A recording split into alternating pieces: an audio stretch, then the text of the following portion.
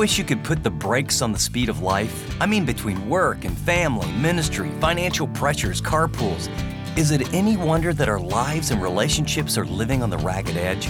If you long to start loving more by doing less, then stay with us. You won't want to miss it. Welcome to this weekend edition of Living on the Edge with Chip Ingram. Living on the Edge is an international discipleship ministry focused on helping Christians live like Christians. This past week, we kicked off a really timely series to begin this new year called Spiritual Simplicity, Doing Less, Loving More. For the next couple of weeks, Chip's going to share some practical steps from God's Word to help us slow down our busy lives and focus on what matters. Today, we're revisiting the first program in this series. Now, we all struggle to prioritize what matters, so let me encourage you to invite a friend or spouse to listen with you, either through the Chip Ingram app or at livingontheedge.org. Well, if you have a Bible, turn now to 1 Corinthians chapter 13 for Chip's message, All You Need Is Love. I've observed something. I've observed there's a dance that is done. It's done all over the country. In fact, many places around the world. And I call it the Silicon Valley Shuffle. The music is very, very fast. The rhythm is very, very upbeat. And the people, they dance with intensity and passion and often to the point of fatigue. There's 4 words that describe the Silicon Valley Shuffle as I watch it at times in my own life and in the lives of lots of friends. It's bigger, better, faster, and more. And so we live at a pace where if you don't want to work till 7 or 8 o'clock at night, go work someplace else. And then pretty soon you think about, well, you got to do that with your kids. So if they're going to be really good, you got to start them young. So like 2 years old, they're playing soccer. 3 years old, they can't pick up the bat, but they're trying to get it off that T-ball. And you know what? If you really want them to do well, then you get that tutor. I have a friend who told me his parents got him a tutor in 6th grade, and half a day every Saturday he was preparing for the SATs. His sister scored a perfect score on both the SAT and the ACT. Went to an Ivy League school, and now has changed her phone number twice and has no contact with her family. Does not want to ever talk to them ever again. See, the Silicon Valley Shuffle is about pressure and about demand and about making it happen, and it's very unconscious, and the music is always playing 24/7. Wherever you're living, there's this pressure. It's got to be better. It's got to be bigger. It's got to be faster. And then if it gets better and bigger and faster, then you look at what you've got, and then it's got to be more. And the music just speeds up. And it produces something. Produces this desire to be all and to do all and to have it all. We don't say it, but our lives reflect that, I've got to be it all. I've got to do it all. I've got to have it all. And you'll notice on your notes, I put 3 things that over time this will produce. It's created a very, very complex world that moves too fast, that delivers too little, and demands too much. So the question I want to ask and answer with you is it possible to break free of the high speed, high pressure, high demand, guilt-producing dis-ease of our complex lives? I took the word dis-ease because it means something's wrong, and I put the hyphen in it because there's sort of a dis-ease. There's a lack of ease. There's a lack of sense of pace. There's a lack of peace. And when you have a physical disease, what do? You go to the doctor, right? Your temperature goes up, or you feel terrible, and usually if you're doing the shuffle, you say, well, I'll just get through this, I'll keep going to work. But eventually, you go to the doctor. When you go to the doctor, you want a doctor who does something very, very important, to make a proper diagnosis before they give you a prescription, correct? If you went and say, I don't feel very good, he goes, hey, I got some pills on the shelf, take these. Well, wait, doc, hold on. Or, you know what, I'm really struggling with, and you tell him one thing, he goes, good, tomorrow morning, 6 a.m., surgery. You're going, whoa. See, the key to the right prescription is a proper diagnosis. You want them to really figure out what's wrong before they start pumping drugs in you or cutting you open. And the same is true spiritually. So I want to take you this morning to just a little stop to the Simplify Your Life doctor. And in order to do a little diagnosis, I'm going to ask like a doctor does, right? When you walk in, he goes, well, how long have you been having this? Is there any of this in your family? Tell me about your diet. Tell me about your exercise. Do you have any stress in your life? And then you laugh. But they ask a lot of questions. That's how they do a diagnosis. And so the question I want to ask you is, what do you want to be known for? That's the first question, because there's something behind the bigger, better, faster, more, bigger, better, faster, more. There's something in you and something in me that creates this momentum and this drive and this pressure and this demand. And part of it is going to be rooted in, what do you really want to be known for? And we heard, I want to be known as a kind and loving person. I want to be known as a person who's fair. Other people would say, I want to be known to be a great mom or a great dad, or I want to be known as an excellent student. I want to be known as, one person said, a person who solves some problem, is very knowledgeable. I want to be known as someone who's very wise. I want to be known as someone who's, and if you had to write down, I want to be known for, what would you write on your notes? What would you write? Now, the problem with this question that was kind of interesting is we all have two lists of what we want to be known for. There's the list that when someone like me asks you this, I mean, no one is writing, I want to be known as an axe murderer, okay? I'm thinking we're okay on that one, right? But I'm figuring there's not a lot of you who say, I want to be known for being a driven, overextended, hurried parent who doesn't connect with my kids. Nah, that's not a good one. I want to be known for a very successful business person who has been through 2 or 3 marriages. No. I want to be known for someone who's way too busy to have any meaningful, deep friendships. See, what I'm going to say with my lips and what I intellectually want to be known for is one list. And then your schedule and my schedule and your words and where your time and energy and money goes is a separate list. And the bad part about life is like when we go to the doctor, when they ask, how are you eating? We tell them stuff like, I think pretty good. Fairly healthy. I roll out of bed, coffee, no breakfast, get a Danish, have a candy bar at noon, and eat a decent supper. Isn't that good? Not that I do that. That was hypothetical. Do you see the difference? Well, let me ask one more question. If you could get it down to one word, just one word, what would you want to be known for? And I realize that's super hard, but if there was one word that could describe you, one word where if you're a parent, your kids would say, this describes my dad or my mom. Or if you're married, your spouse would say, this is what, the one word that epitomizes when I think of my mate, it's this. Or one word that really epitomizes what my closest friends think of me. What would it be? Got it? I'm going to suggest that there might be a lot of good solutions, but there is one word that no matter what word you came up with, if it's not this word, that your word is a distant second. And not there's anything wrong with wanting to be a good mom or a good dad or a hard worker, a successful business person, or to start your own company or to be a great athlete or a great artist. Those desires are fine, but you could fulfill all those desires, but if you didn't fulfill this one word, according to God, all of those are not like a close second. They're like such a distant second. If this one word does not describe my life and your life, we will find ourselves missing what matters most. And I'm convinced the only way to simplify your life is to get clear on what really matters. The Apostle Paul would write one very overarching principle. And he's going to tell us that anything minus love is nothing. Anything. Any success, anything powerful.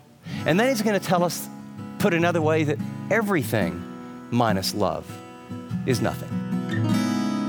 You're listening to Living on the Edge with Chip Ingram, and Chip will be right back. But we want you to know that we have a convenient way for you to access Chip's teaching if you miss a program. The Chip Ingram app delivers messages, Chip's notes, and much more.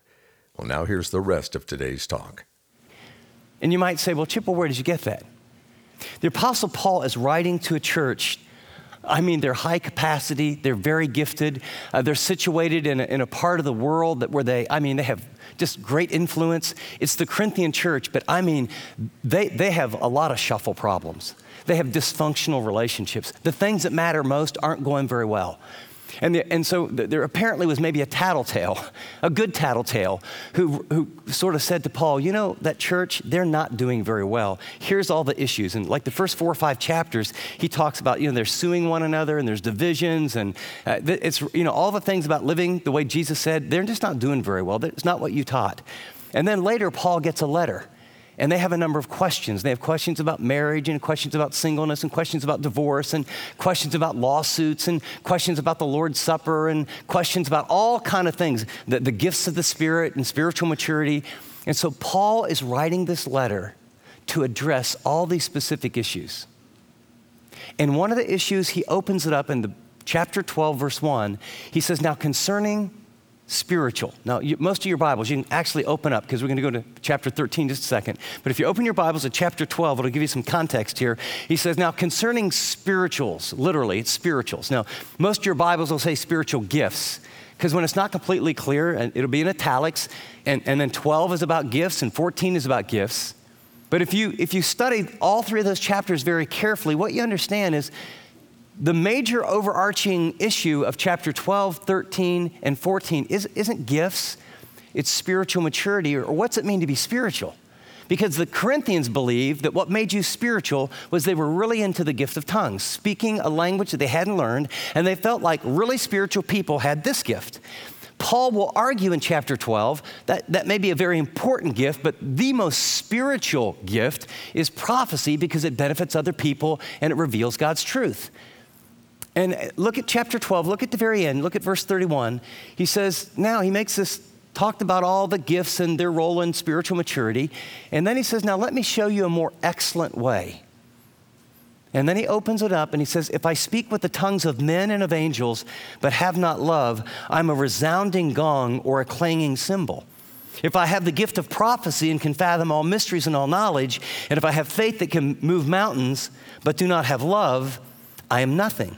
If I give all my possessions to the poor and surrender my body to the flames, but have not love, I gain nothing. Could you go in your notes and just underline, but have not love, but have not love, but have not love, 3 times, right? But have not love. And did you notice the progression? It goes from not very good to bad, then to worse. And so he takes that gift that they esteem, and it says, this ability to speak in another language that you haven't learned, if you could even speak it in angels' languages, but if you don't do it with love, I mean, you guys really think this is the biggie? If you don't do it with love, you just become like a gong and a clanging cymbal. And he's referring to their background. In their background, in pagan worship, they believed that you had to wake up the gods. And the way they would wake up the gods as they would start their pagan festivals is they got bong, bong, ching, ching, ching, bong, bong. And they would make all this noise that didn't have any music or any sense to it to get their God to wake up. And so Paul's given a little dig to them because there's not love in this group. They've got a lot of gifts. They treat each other badly. They gossip about each other. There's division. There's disunity. And they've got all kind of dysfunctions in this church. And he's saying, you want to really be spiritual. He said, if you had this greatest gift ever that you think is so hot without love, you just basically come like the beginning of your old pagan worship services. And so actually it produces nothing. Then notice he goes on to say, if I have, so he moves from a performing, something that you do, to something that you possess. And then he goes back to his spiritual perspective of if prophecy is the highest one, and he goes, even if you have that and you knew mysteries, you had all this knowledge, and you had this faith that you could trust God, that supernatural things would occur. If you do that without love, not only does it not produce anything, you become nothing. Think of that. That's your essence. And then finally says, if you exercise, I'm sure he's thinking here of the gift of giving that he explains to him later. If you are so sacrificial in your giving that I mean it's lavish. I mean 10%, I mean you blew by that. 20%, you blew by that. 50, 60, 70% of your income, you're lavish. In fact, you decided at one point in time you would actually lay down your life, allow your body to be burned, be martyred, sacrificially. You are providing. But he says if you didn't do it out of love, profits you nothing. I want to summarize love's supremacy. And what I've done here, I've taken a little bit of liberty, because in the context, Paul is speaking to them about the focus they need to have. They lived in a complex world. They were a very gifted church. They had a lot going for them. And so I wanted to apply this passage to us. And so performing in your world with the greatest gifts and abilities without love, jot down, produces nothing.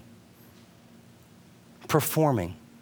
Some of us are good at performing because we have learned that when you perform, you get strokes and affirmation. And strokes and affirmation, although it's not like real love from in-depth relationships, it feels pretty good and it's a cheap substitute. Second, possessing the best, the finest, the most amazing things you can imagine without love, you become nothing. Now, in the context here, he was talking about possessing these amazing gifts. And what you possess in terms of position and privilege, and what you possess in terms of the esteem of other people, and what you possess in terms of reputation, and how old are you, and how quickly are you moving up, and what you possess in terms of your little kids, and can they hit the ball or run faster or farther than other little kids. And what you want to be known for, these get into the things that drive you. This is why so many people are living in SUVs and eating fast food 5 nights a week, from minivan to minivan, from practice to practice. This is why people don't eat dinner together and don't have time to eat dinner together, and why couples see each other briefly in the morning, see one another with blurred eyes, and reconnect not very well at 10 o'clock that night.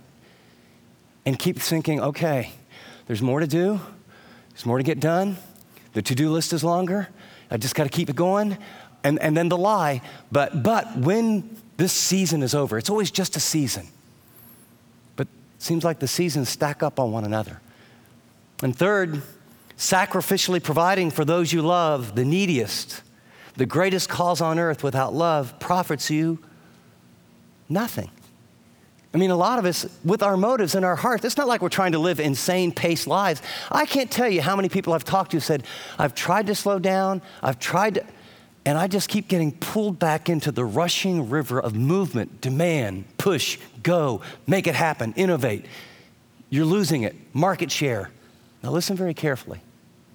Every time you buy into a lie, and the biggest ones are so subtle, they're coated with such significant amounts of truth that you feel like you're between the rock and the hard place and you can never get out.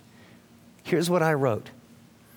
Many of us live very hurried, overextended, complex lives with shallow, superficial relationships, even with our closest friends and families, because we have unconsciously learned to believe performing well, possessing much, and providing stuff is what life is all about. Chip will be back in just a minute with his application. You've been listening to the first part of his message, All You Need Is Love, from his series, Spiritual Simplicity, Doing Less, Loving More. Have you ever felt like there's never enough time in the day for yourself, the people you love, even God? If so, then don't miss this series. Chip's going to challenge the unrealistic standards and norms we all feel pressured by. Join us as we learn how to break free from this demanding cycle and uncover the simpler, more fulfilling life God has for us. To get more plugged in with this series, Spiritual Simplicity, visit livingontheedge.org. That's livingontheedge.org. Well, Chip's with me in studio now, and Chip, you're teaching from a pretty familiar passage in this series. So if you would, unpack for us what you're wanting our listeners to walk away with, and why these truths are important for all of us right now. Well, that's a really great question, Dave, and it is a classic passage, right? 1 Corinthians chapter 13 are often called, the love passage. Even people that don't think anything about religion or God or the Bible have read, love is patient, love is kind, and is not envious. This kind of poem, if you will, by the Apostle Paul as he was directed by the Holy Spirit. And it happens to be sandwiched in between two passages about how different we are and how we have different gifts and how we really need to take all of our differences and how they fit together. And the Apostle Paul says there's a more perfect way.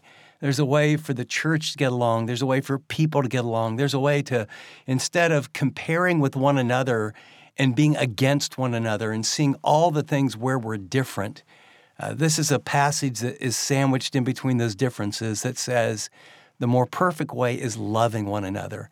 And contrary to kind of popular culture, Dave, where love is basically a feeling and, you hear love is love. Well, love has some boundaries. It has some clarity. There's some objectivity to what it means to love a person. And this passage is very unique in that it's the way God is toward us. If love is patient, that means that God is patient. God is understanding.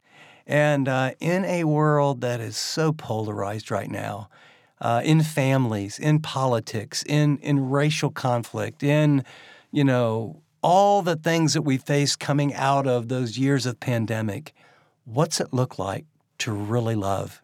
Because love covers a multitude of sins, and love never fails.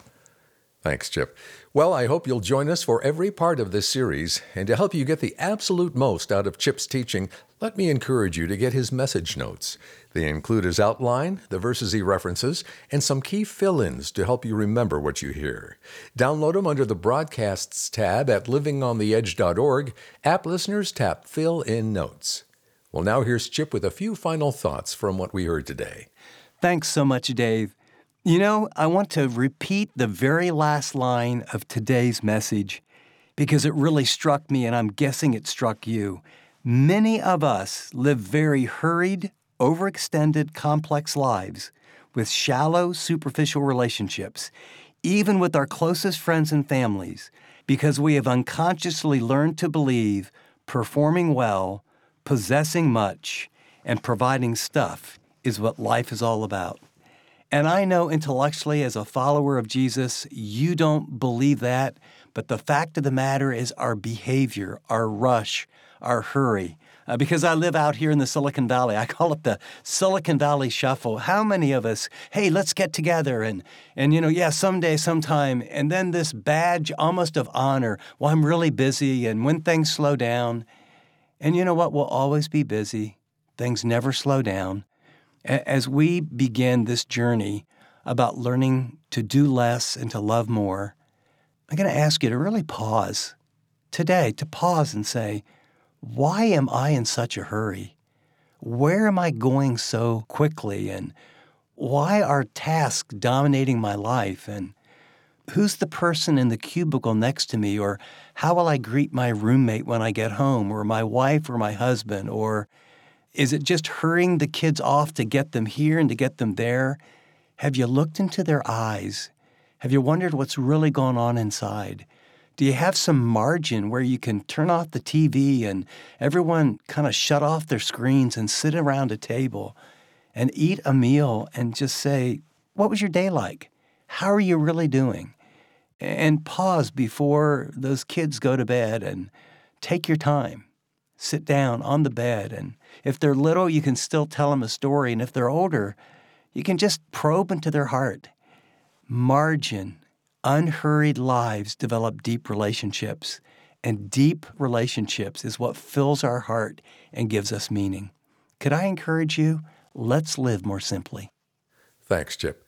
Well, just before we close, would you stop for a minute and pray for Living on the Edge? We've never seen a greater need for God's truth to go out than right now. And by God's grace, Living on the Edge has been able to provide encouragement, teaching, and personal discipleship resources to more people than ever before. So thank you to those who support us in prayer. God is doing amazing things. You've been listening to a selected program that we wanted to share from this past week. To hear more of Chip's series, Spiritual Simplicity, go to livingontheedge.org or the Chip Ingram app.